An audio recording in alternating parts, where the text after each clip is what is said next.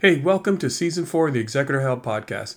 This season, I'm going to continue to do shows for the people who want a sense of security, knowing that their affairs are in order. So there's no stress or anxiety of not knowing what will happen to your estate and assets after you're gone. I want you to be ready in case of an unexpected emergency like a death, sparing your family from the chaos because there's going to be no plan. I want you to also have some open communications with your family to avoid potential conflicts and misunderstanding that could break up the family. And from time to time, I'm going to have some thought-provoking conversations about death and handling grief. You're also going to learn how to live well, age gracefully, and leave a lasting legacy. I really appreciate you taking the time to listen, and I hope you take some of the action from what you learned from the show. So let's get this thing started. To kick off this new season, I want to start with a bang. My guest, Saul-Sehy, is a charismatic speaker, personal finance expert, podcast host, and best-selling author.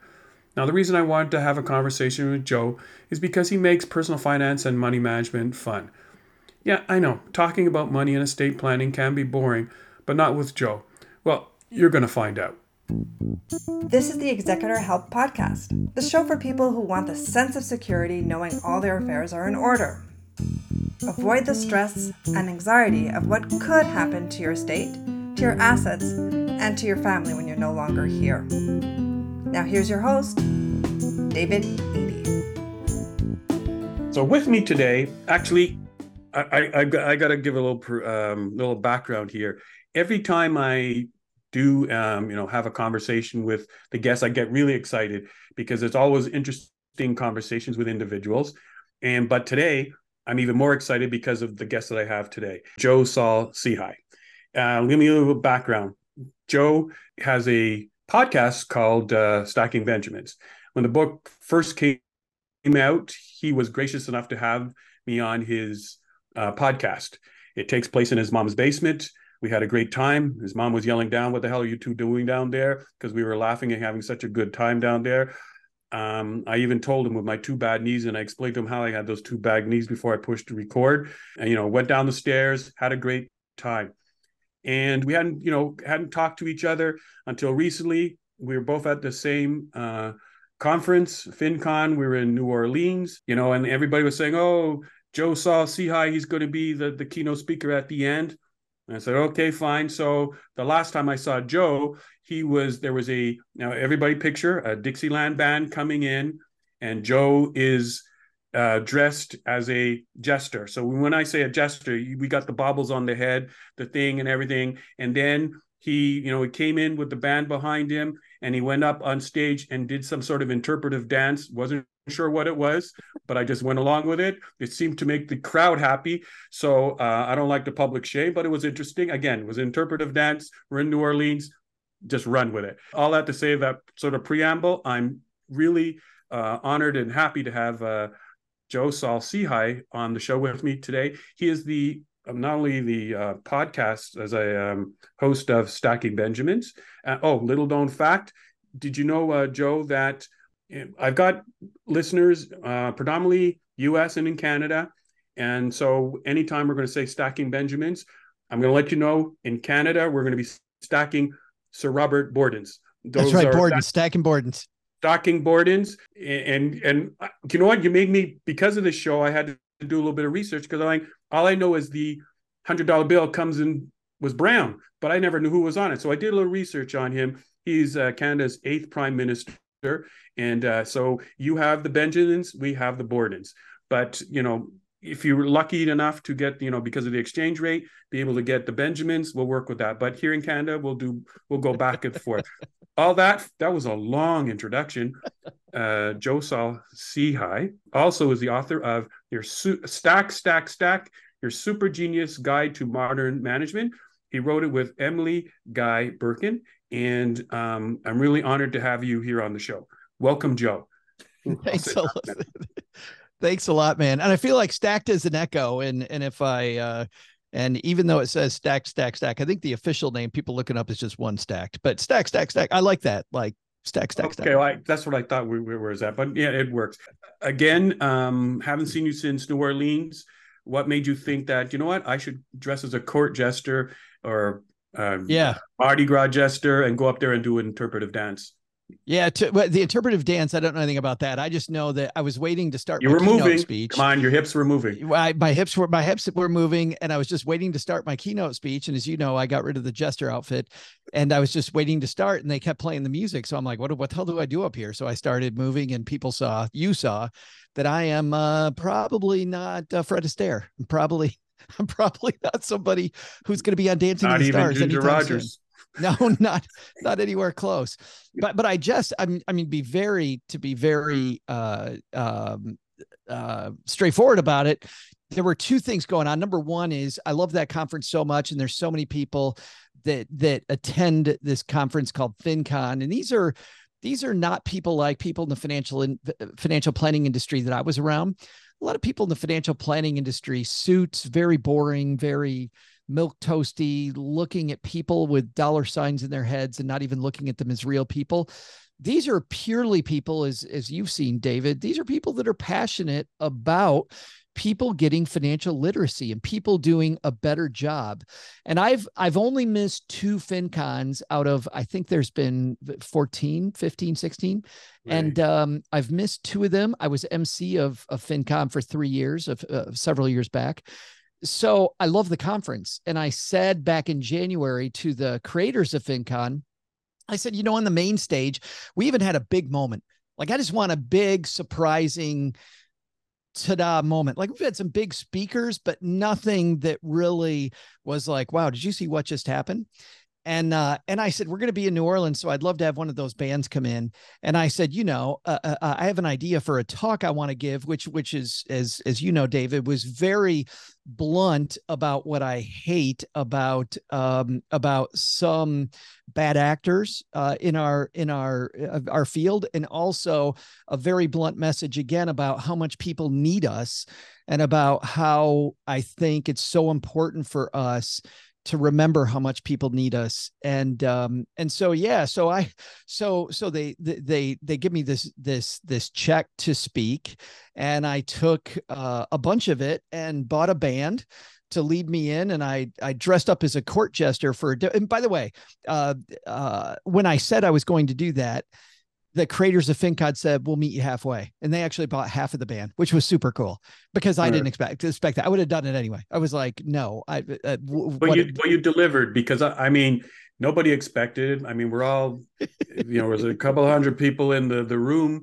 and all of a sudden there's this music playing, and I'm like, what the? And actually, I had to text home to my girlfriend, to Susan, and saying, she's going, well, how come you didn't answer me right back? And I took pictures, video. I said, because this just happened. And she said, what? And then she said, she went, oh.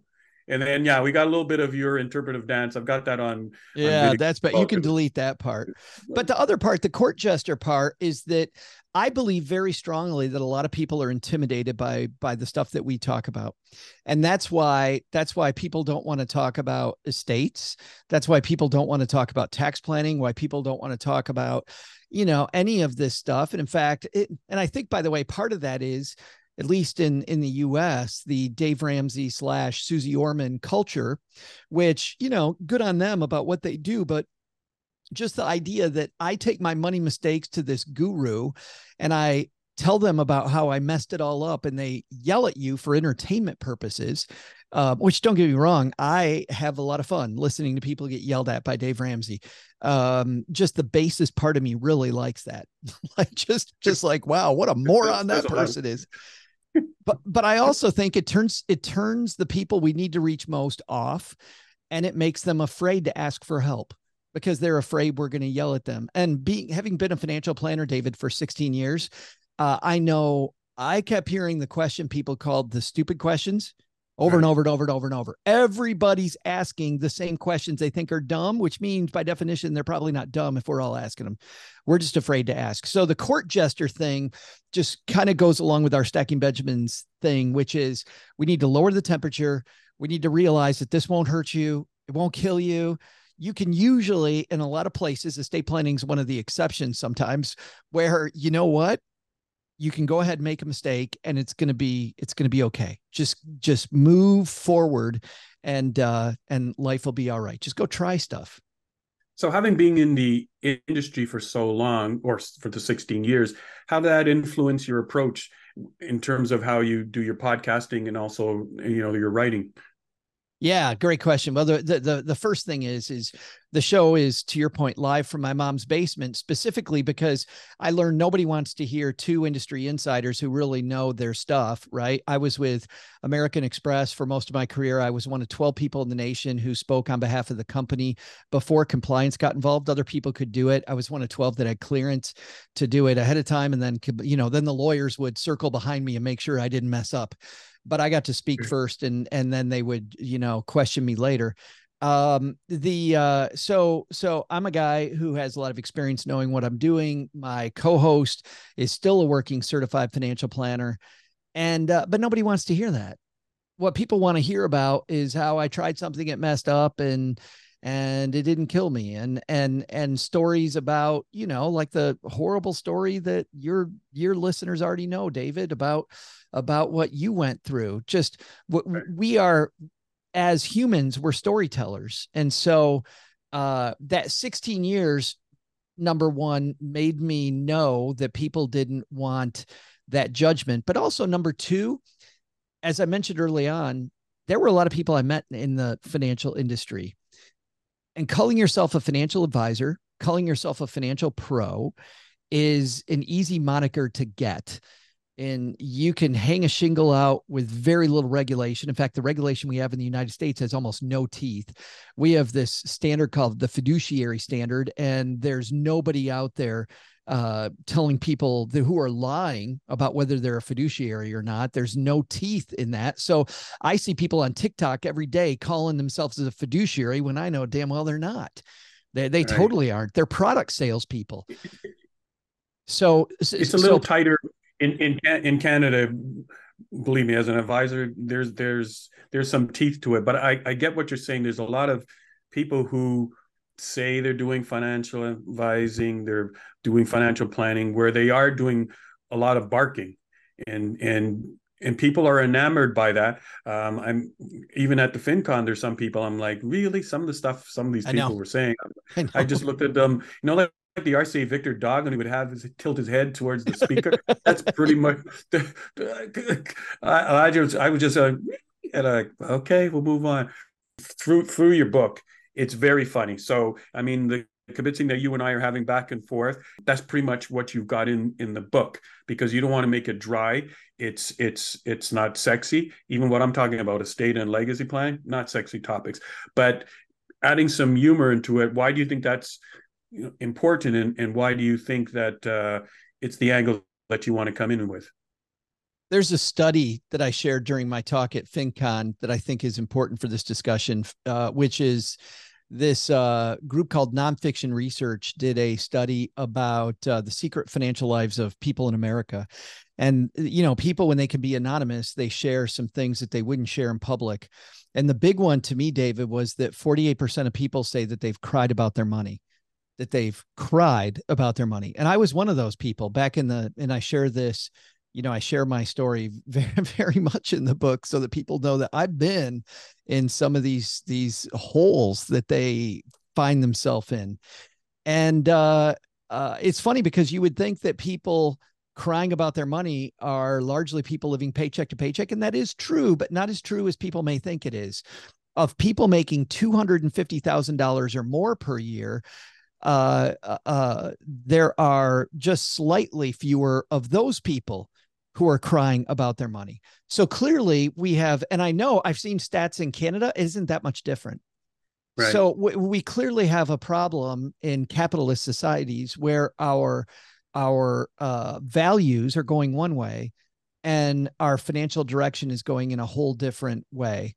So I believe the reason that we have to laugh about it is because of the fact that these things are so important that we just need to take the teeth out of them and do it. We just need to get it done. And I feel like we build up so much stuff between our ears that we don't get it done. I was just speaking to a woman. You may know this woman. She's called the Budgetnista. Her name's Tiffany Aliche. She's a wonderful woman. Tiffany was telling me the story, David, just this last week for an upcoming show of mine, that, you know, at age 41, her husband in the morning says goodbye. She gets a text from him that says, you know what, I've just got this splitting headache and I'm going to the hospital. And she says, you know, he's a little bit of a hypochondriac. So I was going to let it go. But for whatever reason, I decided, you know, I'm going to go to the hospital too. He's the kind of guy, she said, that would go to the hospital for, you know, if he's got a little tiny pain.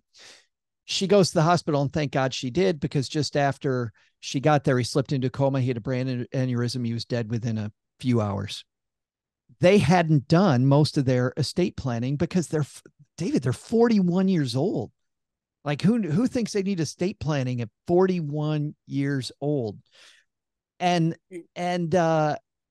Tiffany said, she said they built it up so much in their head and they wanted to do the perfect estate plan and have it right. And, you know, she was beginning to become famous in our little personal finance community and build a following, and money was flowing in and it had to be just perfect. So she said, luckily we'd done about 85% of it, but the 15% we didn't do cost us. And if we would have just relaxed and got something down, it would have made it far easier than what happened with that just 15% they didn't do. She said that she wasn't able to spend as much time grieving as she wanted to initially, because she had to deal with the banks. She had to deal with the financial houses because she hadn't set up the beneficiaries correctly. And, you know, she'd created and this is a woman who knows better. So I believe we have to laugh about it. We have to laugh about it so that we can just move on and go, hey, I messed it up, but at least I got it done. Yeah. But why? I know that procrastination is probably the biggest mistake or thing that's holding back a lot of people, not only when it comes to estate and legacy planning, but also, you know, some of the other areas that you cover in the book. Why do you think there's just so much procrastination, especially during these uncertain times? Oh yeah, no, because I think, David, it's because it's so big in our head, because of the fact that I feel like I need to get it right. Frankly, that's number one. And number two is I also have this feeling that there are these doors in front of me. Like I'm in a hallway and there are different doors I can go in. And if I open one of those doors, I think the lie we tell ourselves is if I open one of those doors, then the other doors are immediately closed to me. So, and what I'm getting at specifically is things like goal setting, which is at the base of, I think, this whole thing. What do you actually want for yourself? David, the amount of time people spent in my office when I was a planner, hemming and hawing over that question, what do I really want? What do I actually want? And you're afraid to say anything because the second that you put into writing that I want X, I think I can't get anything else. When in truth, the real thing that happens is that if we never open any doors, we never get anywhere at all. Right. But I think we continually tell ourselves, well, if I wait, maybe something will hit me over the head, maybe inspiration. No, you just got to start walking. You got to open a door, and then that leads to the next thing, leads to the next thing. I also think it's because goal setting in general does not work the way we traditionally do it. And I'll tell you exactly what I mean. The average person, when they're told that they should set goals, everybody's heard that. We put them down on a sheet of paper. Right? We put goal 1, goal 2, goal 3, goal 4. Two problems with that. Problem number one is these goals now exist in a vacuum. What do we know happens? Today, I'm going to a party tonight. And by the way, I'm not making the story up. I'm going to a party tonight. It's a 1950s party, David. I have no idea what the hell I'm going to wear this 1950s. Like that's happening today. I got to figure out what I'm doing for that. Were you born in the 50s? You're born in the 50s? I was born in the 60s. I was born in the 60s. Yeah. Right, so right. so I've got some stuff, but I don't have all the stuff. I might wear that sweater that I wore that you saw me with, the mid-century modern weird sweater I wore to my book signing. If that's comfortable for you, go with that. Go with that. A lot of guys can pull it off. You seem to be one of them, and you're comfortable with it. So go ahead. I heard from a lot of people it wasn't comfortable for them, but it certainly looked comfortable for me. Buddy, just do you. Just do you. It doesn't matter. But that's number one. You know, we had a couple of weeks ago, my dishwasher broke. My point is that real life shows up, and these things that you write down on this piece of paper, they go bye-bye immediately when real life shows up. So that's number one. The goals don't truly exist alongside reality. And then the second thing that happens is I've got goal 1, goal 2, goal 3, goal 4, but I really don't prioritize them. What are really the most important things and how do they really exist? So what I like doing is something different, which is called timelining your goals. You take a sheet of paper and you put your goals. I want this and I want it by this date. Now, everybody's talked about time specific goals and exactly how much money do I want. But what I really like about it isn't just that it's time specific. I like the fact that, like a good mixed martial arts fight, right? The cage match. You put all these goals against each other and you start asking some basic questions. I got this retirement goal. I got this second house goal. I got this car goal. I got whatever these things are. Can I afford all of them? Probably not. If I can't afford all of them, which one is going to win? And I start asking myself these questions. If I'm, 40 years old today and I want to get retirement by the time I'm 65 and I timeline it out, the initial thing, because the average person, before we can talk, we've got this spatial recognition. If we're sighted, I look at that time and I immediately go, oh, 25 years. Wonder how much money I got to save per month to make that happen. I wonder what investment would be right for that. Well, I can start asking all these questions I don't ask when I just put my goals on a sheet of paper. So I like goals fighting it out against each other to find out what I really value. And then second, I also like goals existing in real life against the stuff that happens every day, which means, little things like building an emergency fund and paying attention to my budget. So.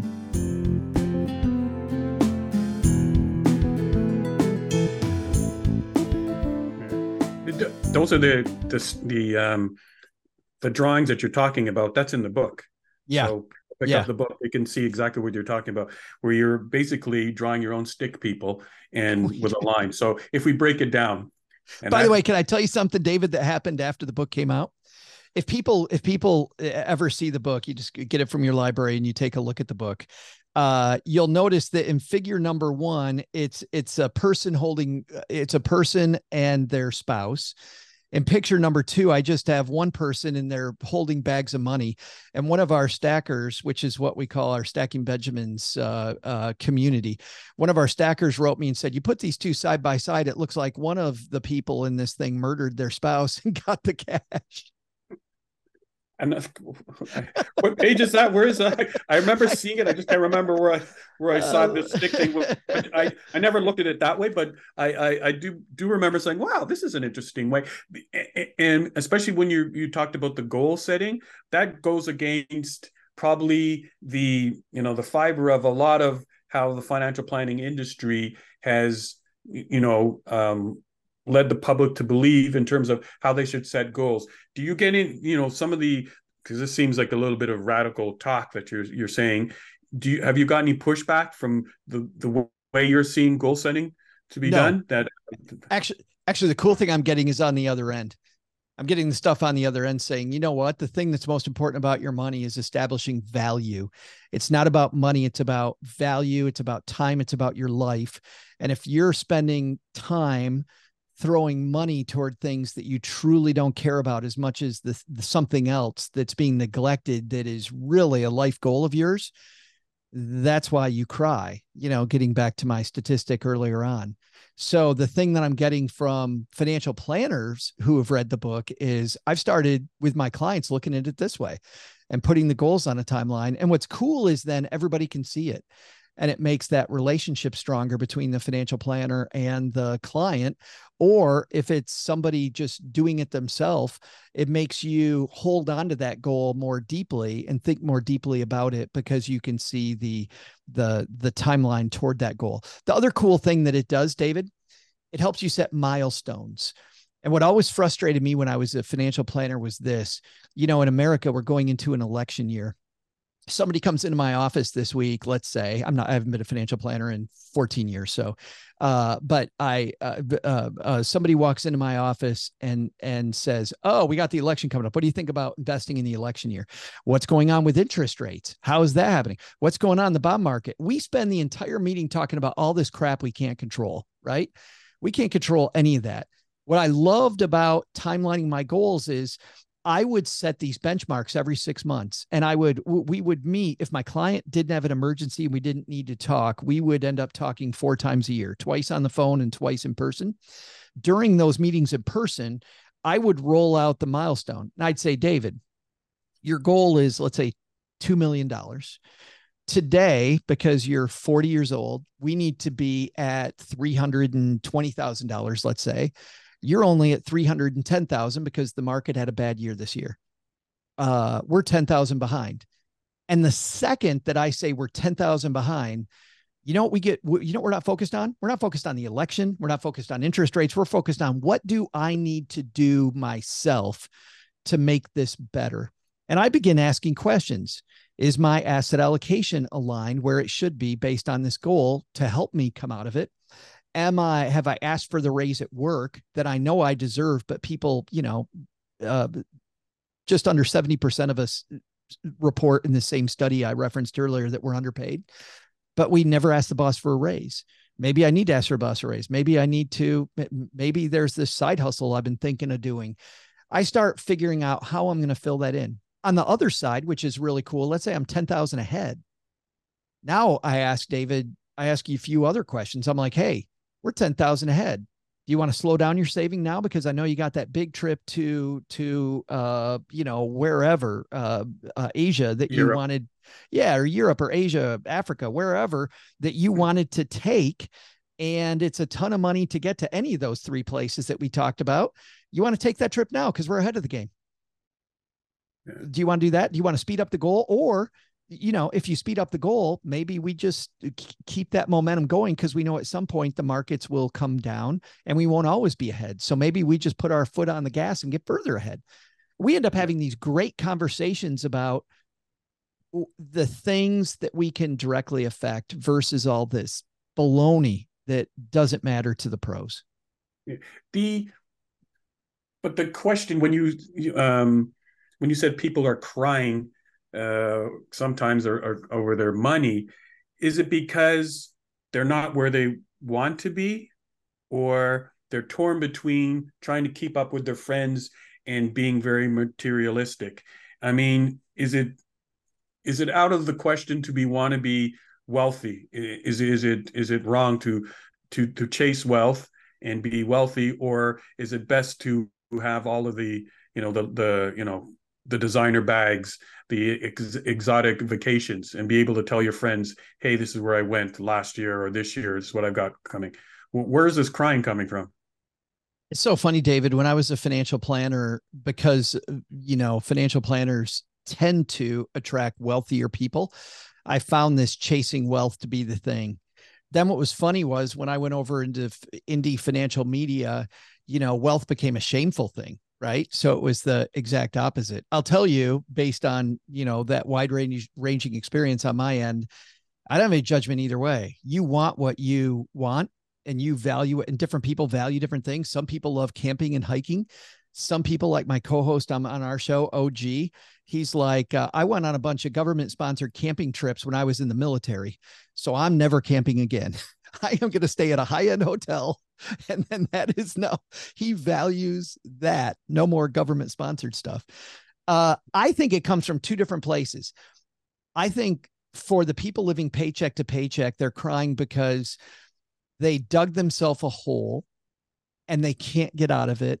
And they're in this cycle that they just can't get out of. And the frustrating things is, at least in the US, some of the institutions out there aren't truly helping them. And I'll give you my personal example. When I was in my hole in the early 90s, and this is when I cried about my money, I was digging myself a hole every month, David. I was doing just horrible, stupid things with my money. Bank of America was standing behind me, handing me bigger shovels and charging me $40 overdraft fees over and over and over and over and over. And I would get so close. And I remember thinking over and over, I just need one break. If I can get one break. But by the time I realized I needed a break, I was so in over my head that it just kept compounding, and Bank of America just made it worse. On the other side, though, people making over 250,000 and half of those people crying about their money, David, leads me to believe that it isn't just an income problem like it was for me. It's also just we're chasing things we don't really care about, and we know it deep down. Deep down, we know I'm putting money toward this crap that does not make me feel better. I keep doing retail therapy, which doesn't help, instead of giving myself this foundation, which I know will help. So what was when you were crying over with your money, what was the defining moment? When did you have that aha moment? I need to change. Oh yeah. What flipped the switch? So this is funny because it goes back to our conversation that all financial planners aren't created equal. So I was a financial planner. When I was horrible with money. I was just over a year into the business. I won all these awards for the company I was with by being one of the top advisors in the United States. I could dish out great advice to lots of people because of the fact that my background wasn't in finance, which is another story. I could talk like the person next door, not like a finance major. So people were attracted to the way I delivered the advice, which helped the quote sales part of it. So I'm bringing in all this money. This is, 1994. And I believe that year I made close to $90,000, which today, every 18 years prices double. So that's, today that's making almost $200,000 a year, just to tell people kind of where I was. So I'm bathing in money. I'm spending all of it. And the lie that we tell ourselves is, by the way, and this is a lie, is that if I just make a little more money, I can out earn my bad spending habits. Just got to make a little more. But you know what? I made close to 90. I spent 110. If I would have made 110, I would have spent 130. Made 130, I would have spent 150. I had no systems. I had no concept of what a budget was. I had horrible friends that were just doing stuff and I wanted to participate, and I'm a joiner by nature. And so that is lie. That's a big lie. The other lie that we tell ourselves is that I can handle it next month. I can handle it next year. Frankly, the biggest lie is one my friend Buffy Purcell says, which is 3 words: I deserve it. Right? I'm dead broke and I think I deserve it. So I'm going to go buy this thing, even though I can't afford it. I'm counseling these clients of mine. They're taking all my advice. I'm taking none of my own advice, right? I'm doing stupid crap with my money while I'm advising other people. I'm at an office across town from my house. I'm in Detroit at the time. I get halfway home and I run out of gas on this back road. And I have borrowed money from my family because my credit was crap. My credit was gone. I could not borrow money from anybody at that point. I was completely tapped out. And I realized that day on this dirt road that I am screwed, just completely screwed. I don't have any gas in my car. I can't get home. I'm digging through the seats of my used beat up minivan, which I would, by the way, park way far away from our office because I was embarrassed because this car was so bad. I didn't want my high-end clients to see that their advice giver is driving this piece of crap, which, by the way, it was funny. It never got through my thick skull that I should do what I'm telling other people to do. I'm too busy faking it, right? And doing whatever the hell I want to do. Like none of this applies to me. Money that you're spending, you didn't have a nice car. What were you spending your money on? Well, what's funny is this is a wild thing, David. So I go to get a car, and I realize that I have no cash to go get a car. Oh, we were taking great vacations. I was taking fantastic vacations. I lived in a neighborhood I had no business. My housing cost was through the roof. We had a lease on my spouse's vehicle while we still had some credit that was like a monster amount of money every month. Like every stupid move you could do with your money every month we were doing. I came clean with a friend of mine. I'm like, dude, my credit is trash and I need a new car. I can't get one. He goes, go to a new car dealer because those guys, they've got this financing, you don't have shoes or clothes on. No problem. Like you can get credit. So I walk into this car dealer after my buddy Dan tells me, yeah, a new car dealer will do it. Now, by the way, I can't get a used car, which is what I know I need. I can't get a low price car. I'm going to go buy a high price car because I can get a loan. I don't have any money, but I think I can get a loan, even though my credit score is horrible. I walk up to the salesperson and I'm just completely blunt with him, David. I said, hey, my credit is just absolutely horrible. He goes, oh, no problem. We deal with people with bad credit all day. He's like, what's the social security number? I give it to him. He's like, I'll be right back. Goes back to his office. Dude's gone forever. Comes back and goes, man, you weren't kidding. I can't find you a loan anywhere. It was, wow. It was bad. So what happened was, to finish up the story, is I end up walking about a mile. This sounds like an old guy story, but I'm walk about a mile to a gas station. The dude at the gas station does not want to loan me the plastic gas can because he thinks I'm going to steal it. Like, how low is this? I've already cried on the side of the road. I found 85 cents, by the way, in the cushions of my car. And I hand him the 85 cents. I finally have to hand him my wallet, which has a bunch of credit cards in it that don't work, and my ID. I hand him that as proof that I will come back with this plastic gas can.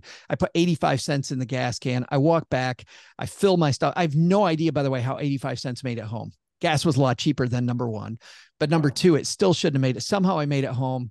We figured out the next day, and I lived to live another day. But that's when I cried about my money. Wow. So to wrap up, just talking about investing in the book, how do you motivate individuals to tackle the aspects of like getting out of debt and dealing with it head on, and also investing in these difficult times? Because we're all being bombarded to buy this, go here, spend. We're being bombarded everywhere. How do you help people in the book in those areas? Yeah. So, and I tell this story about, when I got into credit card debt at first in college, I went and I bought this sweater from Nordstrom, and which is funny because I was at a military college. I couldn't even wear a sweater, and it was in Charleston, South Carolina, where it's cold enough to wear a sweater maybe 2 days a year. But it didn't stop me from going to the most expensive store in the mall and buying one of the most expensive things you could. So, talk about dumb stuff. But the problem is our brain sees that sweater, and it's a beautiful sweater. I should have brought it because I keep it in my closet just as a reminder. And it's still, it's from 1987, and it's Duran Duran beautiful. It is just absolutely. Yeah. It says late 80s all over it. But the problem is, I know the price of the sweater. What most of us don't know, and this is how to motivate yourself, we don't know the cost of those things we really value. So the quicker you do that timelining process, and I know that the thing that I value is financial independence, or I value living in a better house, or I value putting myself through college. I value whatever it is, these costlier goals in our life. And we're able to put a price tag on that. Now I'm not looking at the sweater in a vacuum. That day in Charleston, South Carolina, I'm looking at the sweater, and that's all that was on my mind. But if I've got sweater versus this is what my financial independence costs, and I can't afford both, number one, I'm going to fight procrastination because I know that price on financial independence, or whatever the long-term goal is, goes up every month. I don't save for it. The second thing is I also am able to evaluate them against each other, and I stop making dumb purchases about short-term stuff and turn on the other one. The third thing I like, and I'm not big on I like the carrot. I'm more aspirational than the stick, than watch out. But Susie Orman said something that truly resonated with me. So I'll give credit there where it's due, which is this: if you look at this long-term goal and you say to yourself, I can't afford to save for that today. Imagine it's a year before that date, the date of that long-term goal, and you've done nothing. How do you feel then? Like, if you don't think you can save for retirement, you're 35 years old, you've never been able to save, and you want to retire at 65. Now you're 64 years old and you've done nothing. How are you going to feel at 64 if your retirement savings is absolutely zero? And David, that fear, that's a motivator. Yeah, that's a motivator. Yeah. To going. In your opinion, how crucial is estate planning, and what are some of the common misconceptions when people start thinking about this area of financial management? I know in the book you call it estate planning, the final frontier. Why is that? In part 2 of my conversation with Joe, we talk about why he calls estate planning the final frontier, and why it's so important to set the table, so to speak, to save your family from breaking up. But here's 3 takeaways from Joe you can do right now. Set milestones for financial goals, put an emphasis on value, time, and life goals over money, and take the time to think about the consequences of buying expensive things. Until the next time. Hope you enjoyed the episode. Can you do me a favor? Show some love for the podcast by leaving a rating and review on Apple Podcasts. Can you share it with your community? Subscribe or follow on Apple, Spotify, or wherever you get your podcasts. If you want more information, free resources, or just want to get in touch, go to davidedey.com. Until next time, thanks for listening.